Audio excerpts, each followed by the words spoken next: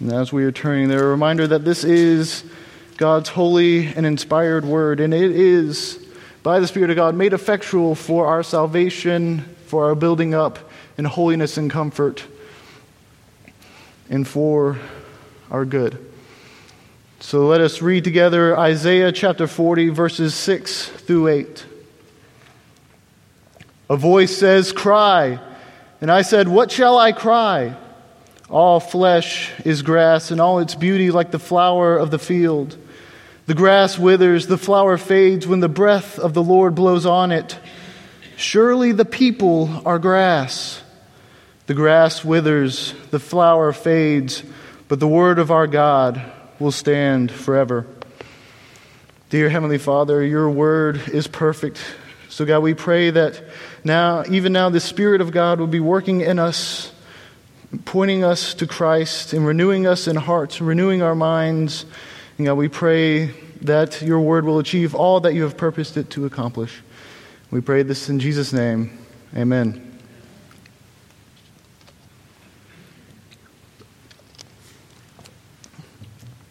In April of the year 1521, a lone German monk was on trial for heresy.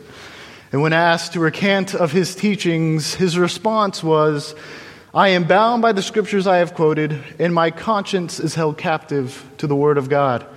I will not recant of anything, for to go against conscience is neither right or safe. Here I stand, I cannot do otherwise. God help me. Amen."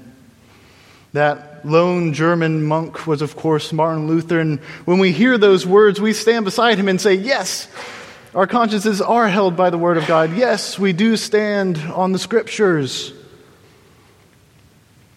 But the question is, for us, why? It may seem like a silly question to ask, but it's an important question that we must ask ourselves. Why do we hold this book that was written 2,000 years ago so close to our heart? Why do we go for it for comfort? Why do we go to it for help? And it is that question that we'll be spending our time looking at this evening.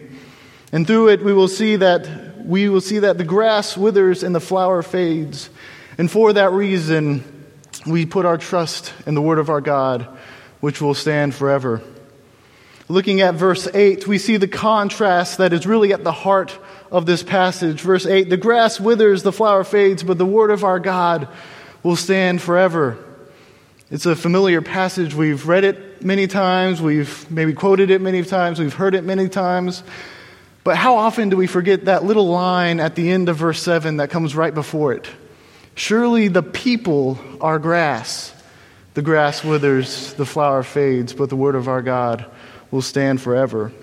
It completely changes how we view this passage, and it is a warning for us not to put our trust in the flesh, which will be our first point this morning. Looking back at verse 6, we see all flesh is grass. We see the all-encompassing nature of this text. All flesh, all humanity is like grass, and this grass withers away. This is a consistent theme that we find throughout all the scriptures. We find in Psalm 103 very similar language to what Isaiah says here. In 2 Corinthians, Paul tells us that our outer selves are wasting away day by day. In James, we know that our life is but a mist, here one moment, gone the next.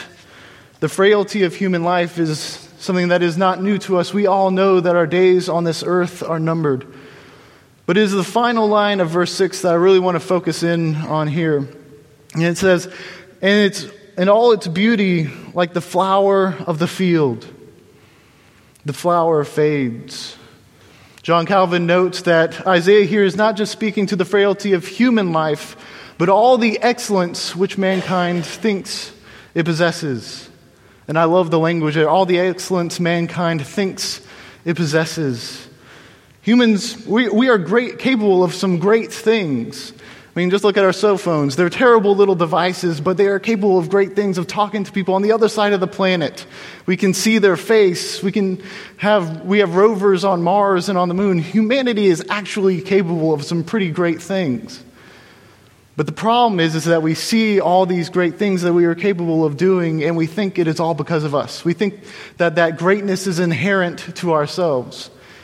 And what we forget is that everything we have, everything that we are capable of, is a grace given to us by our God. But because we are aware of how capable we are, because we are aware of the great things we can do, we turn these great things into ultimate things. We turn these excellent things into ultimate things. Every society, every culture, every single one of us humans as individuals have that one good thing, and we make it an ultimate thing. Thinking back to the Enlightenment of the 17th and 18th centuries, they took human reason, which is a great thing. The fact that we have minds, the fact that we can use logic and use reason to think about things is a great thing. But they took that great thing, human reason, and said that is the ultimate thing. The ultimate standard of what truth is human reason. Thinking about our current cultural moment, we may not say it's human reason that is the ultimate thing, but human emotion. If I feel it strongly enough, if I believe it firmly enough, then it must be true. Human reason, human emotions, human institutions, human riches, human approval. We can keep going on down the list. And again, these things are not inherently bad in and of themselves, but the problem comes when we turn a great thing and try to make it an eternal thing. We try to take a great thing and try to fill it in the role that was only ever meant for the infinite. And of course, we know that is not the case. It should be, but it doesn't mean we don't try. It doesn't mean we don't try to fill that whole gap in our hearts with something. And so the question for us and the question for you is, what do you trust? And I want us to really think about that question, because when we are here, when we are in church, it is easy for us to give the answer we know we are supposed to give. It's easy for us to give the answer that we know is the right answer. But Titus 1:16, do we say that we believe God, but then deny Him by the works that we do? Do we say that we trust God, but do our lives say something else? Or maybe as Jesus says, do we honor God with our lips while our hearts are far from Him? Do we say that we believe God, but our lives show that we try to lean on our own understanding and do what is right in our own eyes? Do we believe that the heart is desperately wicked and deceitful above all things, or do we let our emotions control us and rule us? Do we store up treasures on earth, and would we gain the whole world just to lose our souls? Or do we store up treasures in heaven where our Father is? These are all questions that we must ask ourselves, because we still have that remaining corruption within us. We still have that remaining sin within us, which means that we will battle against sin. We will battle against the sin that is still in us and is still trying to vie for our affections. We all have that one sin, that one idol, that whenever we have doubts, it starts popping back up saying, you can trust me. That one sin that says, if you just trust in me, if you believe in me, I'll make everything better. For some of us, that one idol could be pride in ourselves or our abilities. It could be our job or money. It could be that one relationship, that device, that habit, that substance, whatever you want to fill in that blank there. Whatever the case may be, it is a temporary solution to an eternal problem.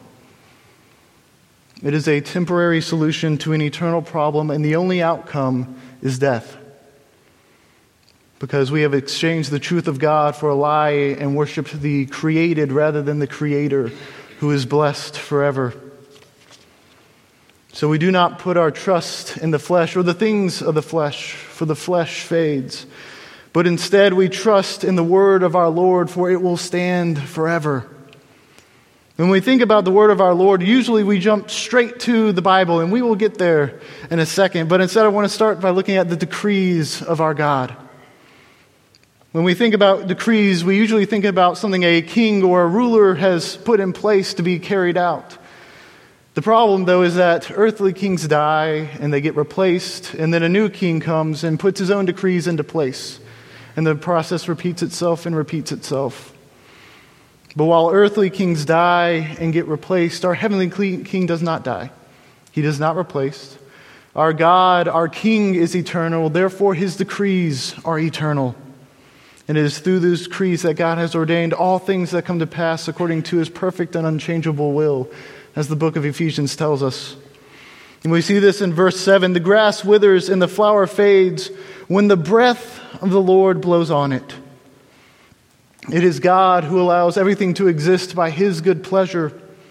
It is only by God's power and his grace that we exist. He decreed that creation comes into existence. He decreed that it would remain existent. It is by the word of his power that he upholds everything. And if it would please the Lord, everything would fall away. It is within his power and his right as the creator. It is within his right as the potter over the clay. So when the Lord decrees that our days on this earth shall come to an end, they come to an end. We put no trust in the flesh, for the grass withers. Nor do we put our trust in the beauty of the flesh. God has decreed for the heavens and earth to pass away, and there be a new heaven and a new earth. The things of this life will not follow us into eternity. So while the flower fades and the grass withers, the decrees of our Lord shall stand forever. The problem when we think about God's decrees, well, the problem for us is that we don't have access to them. We don't know when any of these things are going to take place. We don't know what God's decrees are. Yet God, in his kindness and in his mercy, he has given us his revealed will. He has given us his word. For as Deuteronomy 29:29 says, the secret things belong to the Lord. But the things that are revealed belong to us and to our children forever, that we may do all the words of this law. The secret things belong to the Lord. The decrees belong to our God. But the things that he has revealed belong to us and to our children forever. The Lord, in his goodness and in his kindness and his mercy of us, has revealed all the things in his word to us, that we may know him and that we may worship him. God has given us his word so that everything we know to be saved can be found in God's word. Everything we need to know for faith, everything we need to know about life can be found in God's word. God has given us his word so that God's people in all places, all times, in all generations may know him and worship him and love him as their God. Because as our text this morning tells us, the word of our Lord will stand forever. It doesn't say that it might stand forever. It doesn't say there's a decent chance it'll stand forever or that it will probably stand forever. No, the word of our God will stand forever. A few years after Luther's stand, an English outlaw by the name of William Tyndale was forced to leave England.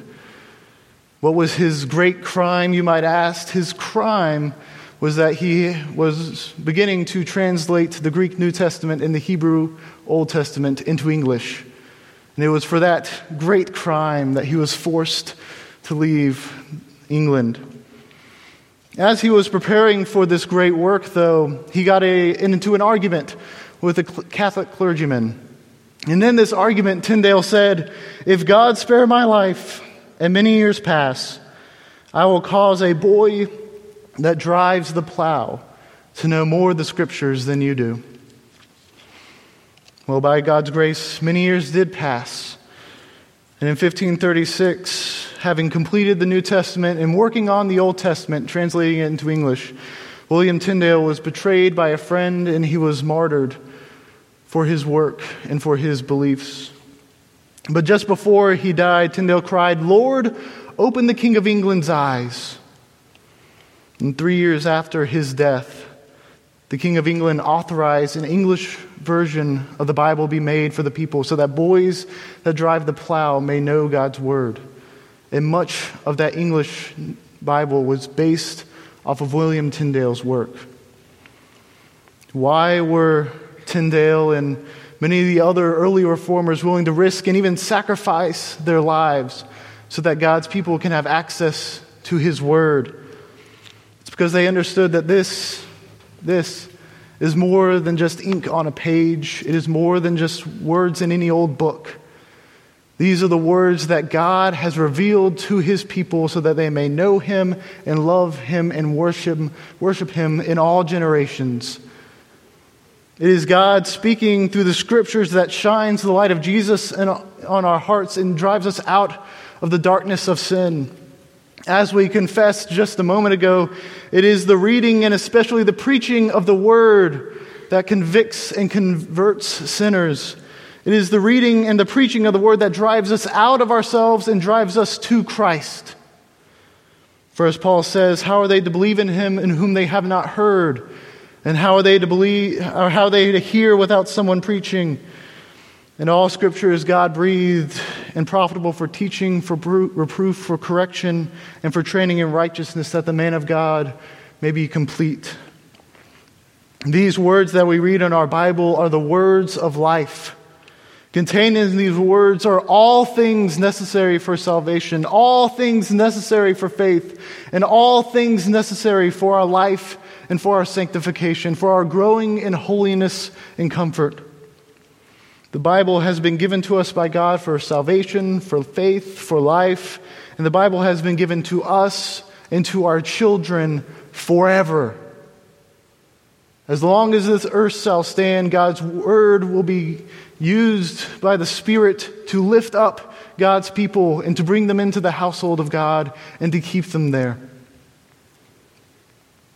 Because when we read God's Word, we read all the promises that He has made to His people. We read all the promises that God has made and know that they are for us even today. That there is no expiration date on God's promises. There is no redeemed by this time on God's promises. He does not lie. He does not change His mind. Therefore, when we read the promises even today, we can know and have assurance that these are God's promises for us. There are no exceptions. There are no loopholes. All of God's promises are yes and amen in Christ Jesus. And therefore, they are a guarantee for all of those who have been united to Christ by His Spirit. If we are in Christ, then every single one of God's covenant promises are for us. And knowing that means we need to know what God promises us. We need to know God's Word so that we can read it and know His promises for us. That way, when we are going through the valley of the shadow of death, we know His promise to be with us and to be for us. God has not left us unarmed and defenseless for the battles we will face in this life. He has not left us unarmed and defenseless as we struggle against the world, the flesh, and the devil. No, God has given us His Word, which is living and active and sharper than any two-edged sword. God has given us His Word. It is a sword that will never rust. It is a sword that will never grow dull. It is a sword that will never prove ineffective. He has given us His Word that we may fight and gain victory over our sin. He has given us His Word, and we know that it is not only for ourselves, but for each other. When we see a brother or sister in Christ who is being beat down by life, earthly words will not heal them. Instead, we are to point them to God's Word and the promises in them and know that He will take care of them. He will restore them. When we see a brother or sister in Christ who is maybe a little bit more in love with their sin than they are with Christ at that moment, it is not earthly words that will point out the error of their ways. But instead we are to point to God and His promises for the forgiveness of sin, His promises that nothing can separate us from the love of God in Christ Jesus. When we or anyone we know is struggling in our faith, it is the Lord speaking through His Word that is able to mend our broken souls, that is able to heal the wounds of our hearts, and able to grow us in grace, grow us in strength. And that is true not only on the individual level. It's not true for just us as individuals, but on the church level as well. The local church, the presbytery, the denomination, even the universal church. We think that the challenges that the church is facing is unique to us today. But when the reality is the church is facing the same problems, it has been facing the same dilemma that it has been facing since the beginning of time. Will the church trust in the word of our God, or will it trust the God of its own creation? So many articles, so many books, so many interviews, so many people saying if the church does not do this or that it will die. If the church does not change its way, then it will no longer be relevant. If the church does not accept this or that belief, then the church will die. But that is not the question the church should be asking. The question is not whether or not the church will follow the most recent trends. The question is not whether or not the church will follow the most recent beliefs or whatever comes up. No, the question is whether or not the church is being faithful to God's word. The question is whether or not the church is being faithful to their God. Because trends come and go, cultures come and go, societies come and go. The grass withers, the flower fades, but it is the word of our God which will stand forever. We do not bow to the whims of the culture. We do not bow to the traditions and doctrines of man. No, we bow to the King of Kings. We bow to the Lord of Lords, and we obey what he has given us in his word, which has been given to us and to our children forever. Going back to Luther from our introduction, one thing I kind of skipped over, but kind of covered in Tyndale, is that if they did find him guilty of heresy, then they were likely to kill him that day. And by God's grace, Luther was spared, but in a little bit, at the end of the service, we're going to sing a hymn, A Mighty Fortress, which was written by Luther.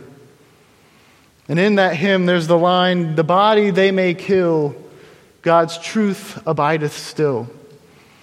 And for Luther, that was not a hypothetical, that was not a theoretical situation. For Luther, that was very real. But yet, Luther understood that the body, Luther, they may kill, God's truth abideth still. Which leads us back to the question we asked at the beginning, why do we trust in God's word? Why do we trust in God's holy word? It's because all flesh is like grass, and all its beauty, like the flower of the field, fades. Everything we could possibly put our hope in and put our trust in besides the Lord will fail us. But God and his word will stand forever. God and his promises to us will stand forever. And he has given us his words that we and our children may know him and worship him forever. So let us as God's people stand by Luther and say, yes, we are held captive by the word of our God. Yes, we will stand on the scriptures. And let us put our trust in the word, Lord and his word, which he has given us, and to our children forever. Let us pray. Dear Heavenly Father, we thank you that you have revealed to us your word, that you have given us your word so that we may know you and have a relationship with you, our God and our King. So God, we pray that we would not take your word for granted, but God, we would know that it is your Spirit that makes the word effectual to our salvation, that it is your Spirit that uses your word even today to grow us in the grace and knowledge of our Lord Jesus Christ. And God, we pray that we would spend time with you in your word. And God, that you would continue to use your word to renew us in the image of Christ. And we pray all these things in Jesus' name. Amen.